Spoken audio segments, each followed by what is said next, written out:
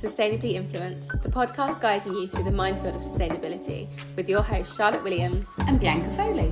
This season, we are deep diving into the relationship between fashion and sustainability, discussing everything from intersectionality to tech-led innovations in the industry and what consumers can do to make a real positive impact.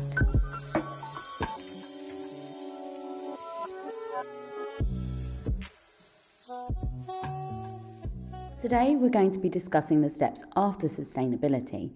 To be sustainable is fantastic, and it is something that we strive for here at Sustainably Influenced. However, the term sustainability itself is unclear. What exactly are we trying to sustain? What can we do to rebuild after the mass devastation to the planet? We need to look forward towards the future. Today, we're joined by Hilmond, Vice President of PFG. Hilmond, there are a lot of claims that regenerative farming can change the fashion industry and the world. But what is it? So, for us, regenerative agriculture is it's a step beyond organic. And what it really boils down to is, at least in our view, is taking all of the greatest hits from history. Because before the invention of synthetic fertilizers and pesticides, farmers had to figure out ways to increase their output on their land. And so they use various different methods, various different planting methods, planting sequences, and we're just taking all of the greatest hits from them and applying them today with modern technology to make up our regenerative agriculture principles and protocols so that we reduce our reliances on the synthetic fertilizers and the chemicals that we would use today in conventional sericulture. Amazing. Is there anything else to kind of give us just so that we can just build a bit more of a picture about it? Yeah, sure. For us, one of the major things that we do with regenerative agriculture is intercropping and rotational cropping. And what that means is when you plant crops, each and every different crop will release and deplete various nutrients to and from the soil.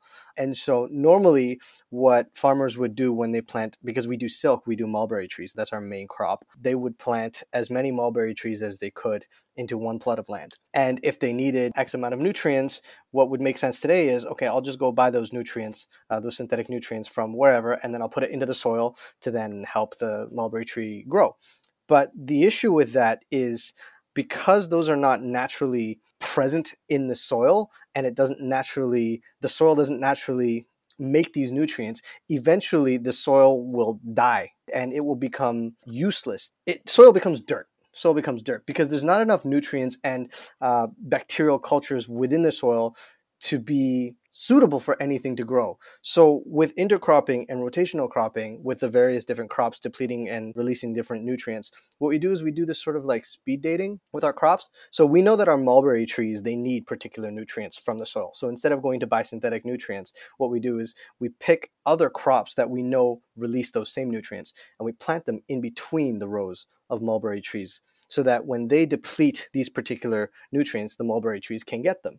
And both of these crops also deplete some of the same nutrients from the soil. And so after a little while, we will rotate those crops, and that's rotational cropping. We will take the intercrop out and then put a new crop back in to then replenish that particular nutrient back into the soil.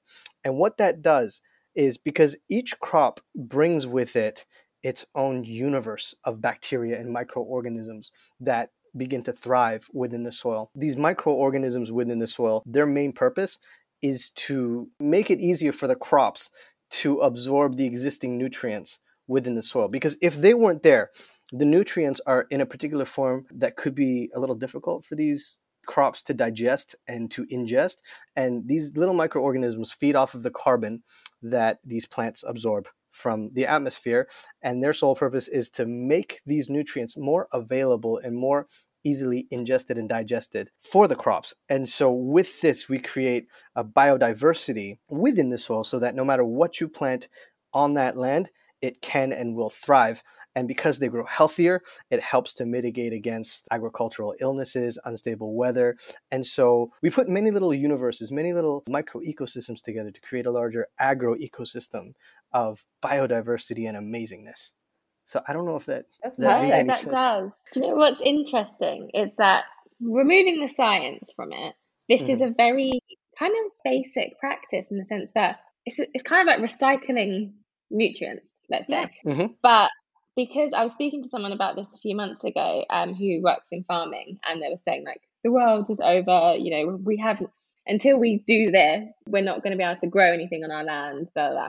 And I just find it quite interesting the way we've been set up as a planet, not even just countries wise now. Everything's so uniform. So it's such a, in my opinion, basic, obviously not the science part, but like the logistics of like, get a tree that's like feeds that tree. It's just such an easily thought out process, but we have not done it for so long in our history and our timeline of evolving that we've basically effed up the whole planet because we've just tried to be too innovative. So it's just showing that you just kind of need to go back to nature. So that's quite interesting. But then the science part, obviously, is quite deep. So I mean, the science side of it is the bit that I'm just like, yep, I'm all here for it. But for me, it's exactly the same thing, where I think to myself, why has nobody been doing this for however many thousands of years? Why have we just constantly been taking from the earth and not replenishing? And it's as you said, Charlotte, it's thinking in the most basic form. And Hilmond, you were saying you wanted to put it simply, but in itself, the whole process is really simple without the science. And I find all this stuff really interesting. Yeah, no, it goes deep. Pun intended. But the question I have then, maybe our audience might be thinking this. So what's the difference then between regenerative and organic farming? Because this does sound like it would be organic in that sense, because it's like you're getting nutrients and it's trees and it's plants all together. What's the difference there? There is some overlap between organic and regenerative, but in my personal opinion, I feel like regenerative agriculture takes organic a step further, which both means that organic is a requirement for regenerative. You have to go in that direction in order to get to fully regenerative. But at the same time, while organic is it's tough to say organic today without thinking about a certification. Especially in the fashion industry. But there are certain standards that are set for organic agriculture, whereas regenerative agriculture will add some extra bits to that help to regenerate the land, hence the name regenerative agriculture. To put it very simply, I would say that the organic, it tries to limit the impact that what we now know as conventional agriculture does to the land, whereas regenerative will have principles in it that actively help to restore the land. Like I was talking about before, the biodiversity in the land, how if we continue to do things like monocropping or put the fertilizers, the synthetic fertilizers in, the chemicals in, we would render the land useless, because the chemicals, what they do is they kill off the microorganisms within the soil. And so if those microorganisms are not there, the next crops that go in will have less of a chance to absorb and ingest the nutrients from the soil. And organic would be kind of to stop that effect, whereas regenerative would be creating a situation where you start to rebuild these microorganism cultures, rebuild these bacterial cultures to then create a more fertile soil for anything to thrive. It's as you said, there is that idea where with organic farming, people automatically think of the certification and think almost the food side of things, and they're not thinking about the other innovations and other ways that plants and everything that we're growing can be used. So you mentioned the fashion industry, and bringing it back to the fashion industry. Now that we kind of understand more about regenerative farming and what regeneration is, how can that actually be applied to the fashion industry? And what can designers do to stop being part of the problem going forward? Well, I mean, the first thing that comes to mind in order for designers to start supporting the regenerative agriculture movement is simply to source from regenerative agriculture farms, or farms that are practicing this process. They can look into their supply chain and support the companies that are then supporting those farms as well. It's about transparency and traceability in the supply chain. But I think that they also need to educate themselves on what it actually is, because I'm not sure if there is a certification right now that they can rely on regarding regenerative. There is for organic, but I don't think there is one that they can say, okay, I know that this farm has this regenerative certification. I know that they're okay. So they need to educate themselves, and they need to know what these principles are. They need to know what it looks like. They can also support, and I don't want to use the word target, but they can also choose from companies that are sourcing from farms, or even directly from the farms that are going toward this transition, whether it is transitioning through into organic or transitioning to regenerative. It's not black and white. There's no fine line of, when you are there and when you aren't there, because there isn't that certification yet. There isn't that real standard yet. But I think everything counts. And if they go through and they look at the farms that are actually making the effort, they're looking at the companies that are actually making the effort to move towards there. If they can move their business to these companies, that business will help fuel their growth. And I mean, the other thing is, I think that while the brands may start to support companies that are moving toward organic and regenerative, I think another big help would be if the brands started to educate their consumer base about what regenerative agriculture is. I mean, it's what you guys are doing. What you guys are doing is great. You guys are bringing the truth. You guys are bringing the issues. You're shining a light on the issues that are in the industry so that the people can actually understand and make educated decisions when they choose what product they buy. Because I think that people are going to be asking more and more questions. And in my personal opinion, I think that a majority of the consumer base are learning more and more about that particular industry just from the brands that they buy from. And it would really help if these brands started to tell the story, started to explain, what regenerative agriculture is, what the issues are existing in traditional and conventional silk, because I'm a silk producer, or linen farms or cotton farms. I think that they need to educate the consumers so the consumers are better equipped to make that educated decision to help them then source from these farms and these companies that are moving toward this direction. Definitely, because education is key, and in any industry, especially, I would say definitely more so in this industry, when it comes to your consumer being educated, they can spend their money in the way that they really want to, and they can align themselves with brands that align with their values and their core beliefs, especially when it comes to topics like sustainability or ethical fashion. It's more important that these luxury brands especially give that information out to the consumer and make them aware so that they can then make that conscious decision where they want to spend. Yeah, exactly. These guys are the market leaders, right? These guys are the market leaders in their particular niche. And if I were a consumer and I were buying from a particular group of brands, what I'm probably going to do is I'm going to form my image and knowledge and suspicion, if you would like to choose that word, on the industry based on this group of brands. And it would help if these brands would actually show what's happening behind the scenes, especially with the rise of, I mean, it's not rise, it's pretty high up there now, but with social media and the internet the way that it is now, it's pretty easy to get a lot of that information out. And I think that there's a responsibility to then actually ensure that you're getting the right information and try and get that transparency through the supply chain all the way up to the farm level so that they can tell their consumers enough about their product where their consumers can make that educated choice. Yeah, I totally agree with that. Bombex is radically shifting traditional perceptions of the silk industry by having a new approach on how silk is produced, traded, dyed, and consumed. How can new innovations in silk productions bring about more sustainable growth in the industry? And you've kind of touched on this. For this particular question, I think I'm going to answer it from another viewpoint. I think that obviously we've talked about the sustainability of the sericulture industry. We've talked about, some of the issues that might happen if we continue to do it in a traditional or conventional way. But on the flip side of things, I think that the way that the industry is going, as much as from our brand partners' viewpoint and from the market standpoint, everybody wants more for less. Everybody wants higher quality, more luxurious goods or better goods for less money. And I think it's important to keep in mind that when consumers are looking for discounts from brands and they're looking to buy only items on sale, that might start to force the brand to then ask for lower costs from their suppliers. And with the lower costs from their supplier, I mean, their margins will then get shrunk, and then they will then go and ask their sources for a lower cost. And that sort of cost price squeezing actually trickles all the way up to the farmers. Because for us, I mean, if our brand asks the manufacturer for a cheaper cost, the manufacturer will then ask their sources for a cheaper cost. The sources will then ask their traders for a cheaper cost, and then their traders will then ask the farmers for a cheaper cost. I mean, I think that we need to be conscious in the sense that 1 cent in the final FOB cost of a product might equal a couple hundred US dollars for the farmer further up the supply chain.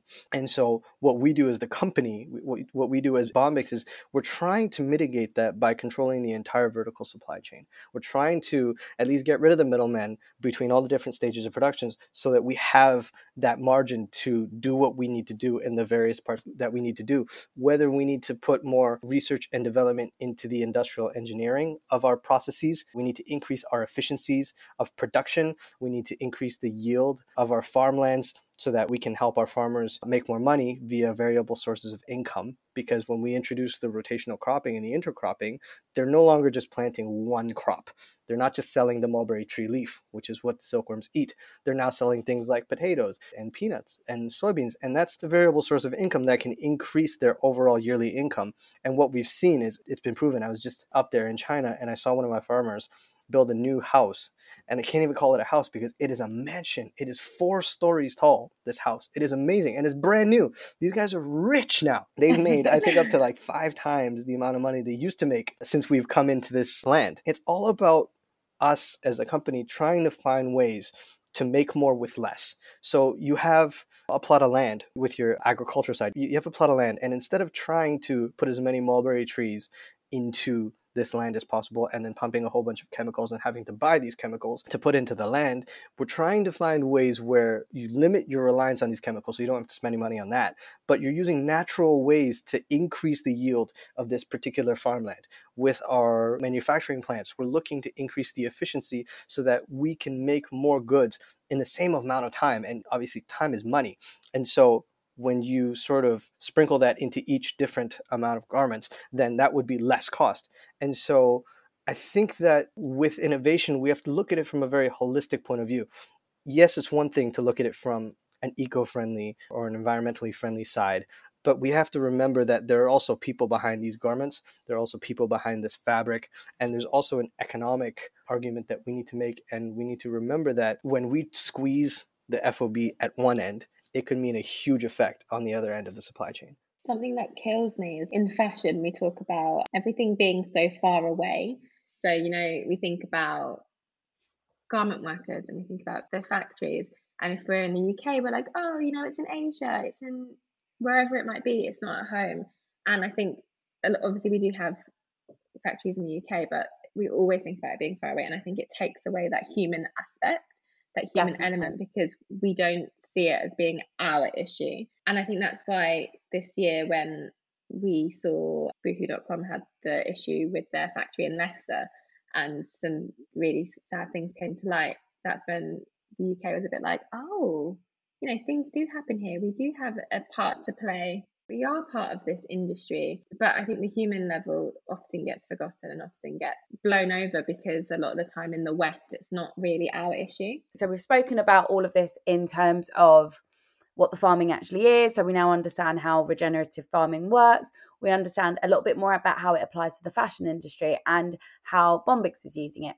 But something that I don't think that we've spoken enough about, and we have touched on it, but is about the actual farmers themselves and how they're benefited by this. What benefit is there for farmers to adopt these new practices? Like we said before, if they continue to do what they do the way that they've done it, it will eventually render the land useless and they won't be able to plant anything on the land. But before we get there, we also, if I'm honest, we had trouble convincing the farmers to follow our regenerative agriculture principles because their answers to us were, so we came in, we told them, okay, this is what we want you to do. It's going to be great. It's going to be sustainable. We're going to limit your reliance on these chemicals. You're going to spend less money, all this stuff. And their answer was, but we've been doing it this way for so long. This is just how it's done. That's the way that they were thinking. But what they didn't know, and it caught on very quickly, what they didn't know was with the rotational cropping and the intercropping, it allowed for the variable sources of income to reach their pockets and reach their livelihoods. Like I mentioned earlier, I was just up there and I saw one of our earliest farmers. He's built a mansion for himself. He used to have like a dirt shed, which was maybe 1.5 levels before. And he's one of the first ones that started to work with us on this particular process, because when we were designing this process, we didn't want to do it in a way that would detriment the income of the farmers, because it just, honestly, it's like I said, we have to think about this holistically. We can't implement anything that might be a detriment to anything that already is.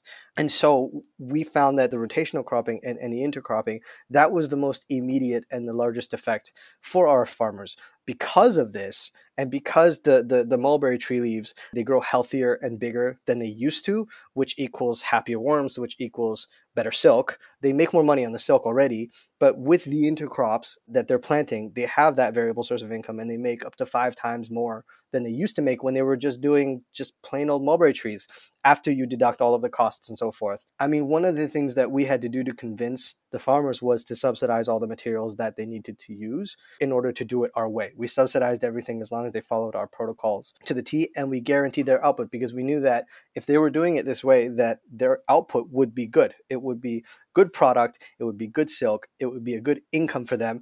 And so as soon as the first group of farmers started to do it this way and they found that they started to make more money, I mean, you wouldn't believe how quickly word spreads on a farms. It spreads faster than high school, I promise you, because the news of these farmers that were making more money spread like wildfire. And then everybody was like, hey, I want to do it too.